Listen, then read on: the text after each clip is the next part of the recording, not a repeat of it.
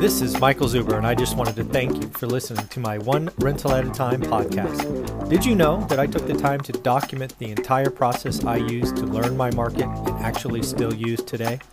I released it as a $199 online course via Teachable, and it is called How to Get Started One Rental at a Time. With that, you get access to my private Facebook group and can join our group mentoring calls every Saturday at 9 a.m.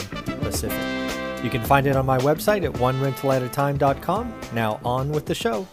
Morning, everyone. How are you doing today? This is your daily financial news for Monday, November 16th. And wow, another good Monday. Might as well call the last two Mondays kind of vaccine Monday. First, before we get into the daily financial news, I want to do a couple of things. First, I want to wish you all a good morning, good afternoon, good evening, depending on when you watch this video. Hope you had or will have a wonderful day. Second, if you are one of the tried and true who watch it in the morning and are a part of these daily financial news, I want to thank you. We are routinely now getting 8,000 views inside 24 hours, which has always been a goal of mine. A little bit over a year doing this every day with you, but we are there now, and I want to thank you for being a part of making these daily financial news segments fun, entertaining, and worthwhile. So thank you very much. A couple of quick things. I want to talk about some videos that went out yesterday. My weekend videos don't get as much attention sometimes, but I want to let you know I did a full deal breakdown yesterday. I went through an entire flip and not only just talked about, hey, we spent 40 grand. I broke down the flip into major components. So go ahead and take a look at that one if you want to see what I spend on a kitchen, on a bathroom, the floor, so on and so forth. And then second, we just went over 1,000 students. Again, about a year ago, maybe 14 months ago, I broke down and created a couple of courses, one free and one paid. And we're over 1,000 students now. So I reflected yesterday, created a presentation kind of summarizing what it's like to help 1,000 students and what I've learned personally. So take a look at that. And again, my puppy is not feeling great, so I was up early this morning and I created a presentation called Becoming a Multi-Millionaire. So that will be recorded sometime later today after we speak with Greg Dickerson at 8 a.m. So look forward to that. Okay, on to the news. First and foremost, we got to talk about Dow 30,000. I think there's every chance with the good news with the people looking forward that Dow 30,000 is a real possibility, a real record. Now it's a simple numeric number, but it is possible. It will be, interesting to note, and I think we may see it sometime this week. Again, we got news from Moderna. Last week was Pfizer. Moderna's vaccine has come out to be 94.5% effective. Efficacy, I believe, is what they call it. Again, good news. And oh, by the way, we still have 3 or 4 other vaccine producers in phase 3 trials that are using the same kind of technology, right? Basically, I believe it's creating some kind or leveraging a protein enzyme that basically helps the body fight or prevent the coronavirus. So again, we have a good chance to have even more vaccines out on the market. We still have creation, distribution, all of those things are out there. But we have gone from very dark days, endless night, to seeing a light last week with Pfizer, to the light getting brighter today with Moderna. That doesn't remove a tough winter. It doesn't remove a possible negative GDP in Q4. It doesn't remove pain from Congress's failure to do a skinny stimulus and focused stimulus deal. But, we could be on the significant mend next year. I stand by my calls that 2021 will be a good year, a growth year. We could see a GDP over 5% next year, which for the U.S., pretty staggering growth rate next year. So, I'm both encouraged by what I see coming, but also fearful for what I see in Q4. I guess fearful is not the right word. I want to use a different word, concern. I know there will be lots of people, lots of families that suffer. and they're going to suffer more than they should if Congress would get off their butt and do something focused on their citizens. So that's going to be a disappointment for sure.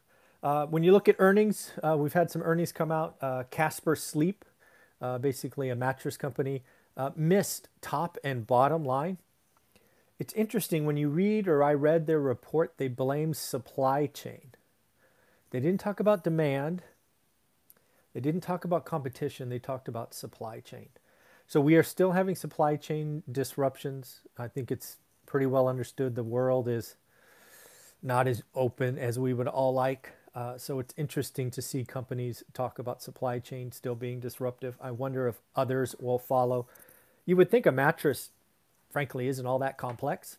So there's, I would guess, not as many touch points. But hey, if one gets disrupted, one gets disrupted. So it'll be interesting to see if we see auto manufacturers and other complex manufacturers talk about supply disruptions as earnings come out.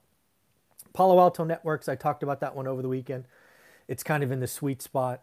It's in the security space. It is a well-known brand. It kind of owns a segment, and work from home is real. So I expected them to blow it out. They did. They beat top, they beat bottom, and they raised. So shout out Palo Alto Networks. Simon Properties. I don't know if you know this, but Simon Properties had agreed to buy Taubman malls right as the pandemic was kicking off. They tried to get out of the deal. Lawsuits were filed both ways. The case was going to court today. They had originally agreed to $52.50 a share. They announced yesterday, came out this morning, that a new price has been agreed at $43 a share. So they got an 18% price cut on the deal, but Simon is going to close the deal with Taubman. No, the court's not going to go in and do the deal. It's an $800 million price cut for Simon Properties. And again, they're adding, I think it was 27 malls, or maybe it was 57, I forget. Lots of malls that Taubman owns. So again, deals are getting done. I think Simon does this deal because they saw Pfizer's news last week, and they probably had heads up on Moderna's news today. So they realize that malls, at least some, will be back to normal next year this time. So again, they're going to move forward with that transaction. And hey, they saved $800 million. Not a bad deal. Another thing happened today, again, showing you that businesses are spending money. Banks, PNC Financial. PNC Financial is buying BBVA USA from a Spanish bank. The Spanish bank needs cash. PNC Financial wants to round out coast-to-coast banking. They are doing a $11.6 billion deal. But here's the catch, the hook. It's an all-cash deal. No stock, all cash. So again, PNC Financial is feeling good. I stand by something I think I mentioned for the first time over the weekend. Might have been Friday. I think what we're going to start to see from banks, and I think JP Morgan will be first, is they're going to lower their loan loss reserves. It is not going to be as bad as people feared. They are over-reserved, in my opinion. At least some banks. There may be one or two that are under-reserved, but I think overall, it is going to be interesting to see that some banks are over-reserved. This crash, this fear, right? Don't let fear win. I think I called it last week, hope over fear. Again, today's a day where hope wins. You do see Q4 pain. American Airlines is cutting flights to the UK for December. Frankly, that's good business. Why fly empty planes to London in this case, or Heathrow? That's just going to be something that would be good business for anyone, right? I think Q4 is going to be painful. I've said that a couple of times just in this video, and I've said it over the weeks. But Q4 will be over soon. We are halfway through Q4. Today's November 16th. Let's call that halfway through Q4. That's pretty cool, right? Now we're 45 days away from New Year's. Can't get here soon enough. Don't know if you saw this, but I had to check this. I wasn't sure if this was fake news or not. But NASA, get this, NASA wants to put a nuclear power plant on the moon and on Mars. When I saw that, I actually read the article. I thought this was a James Bond movie. It sounds like a James Bond movie, right? But basically, they see that as the first step to setting up colonization, or, you know, scientists, spending time up there. So I don't know about you. I think having nuclear power on the moon just sounds scary to me, but what do I know? Stimulus before the end of the year. The only hope is a skinny deal. The big deal, the 2.2 trillion wanted by Nancy, is not going to happen. There is a chance for 5 or 600 billion. It's got to be a skinny deal. I give that less than 1% chance. I actually think there's a better chance we do not get a stimulus deal again, like ever, than to get a big deal. I just think the Republican Senate has no appetite for a big deal. It'll be interesting to see what happens in Georgia. There is obviously that runoff that could create that tie in the Senate, but we'll see.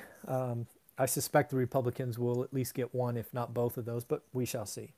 And then lastly, it looks like Home Depot is going to buy HD Supply, which is a company they actually split out.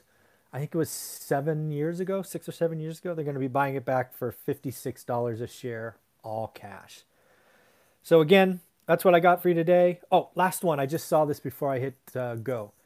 Procter & Gamble, right? Diapers, baby formula. They are actually forecasting a baby bust.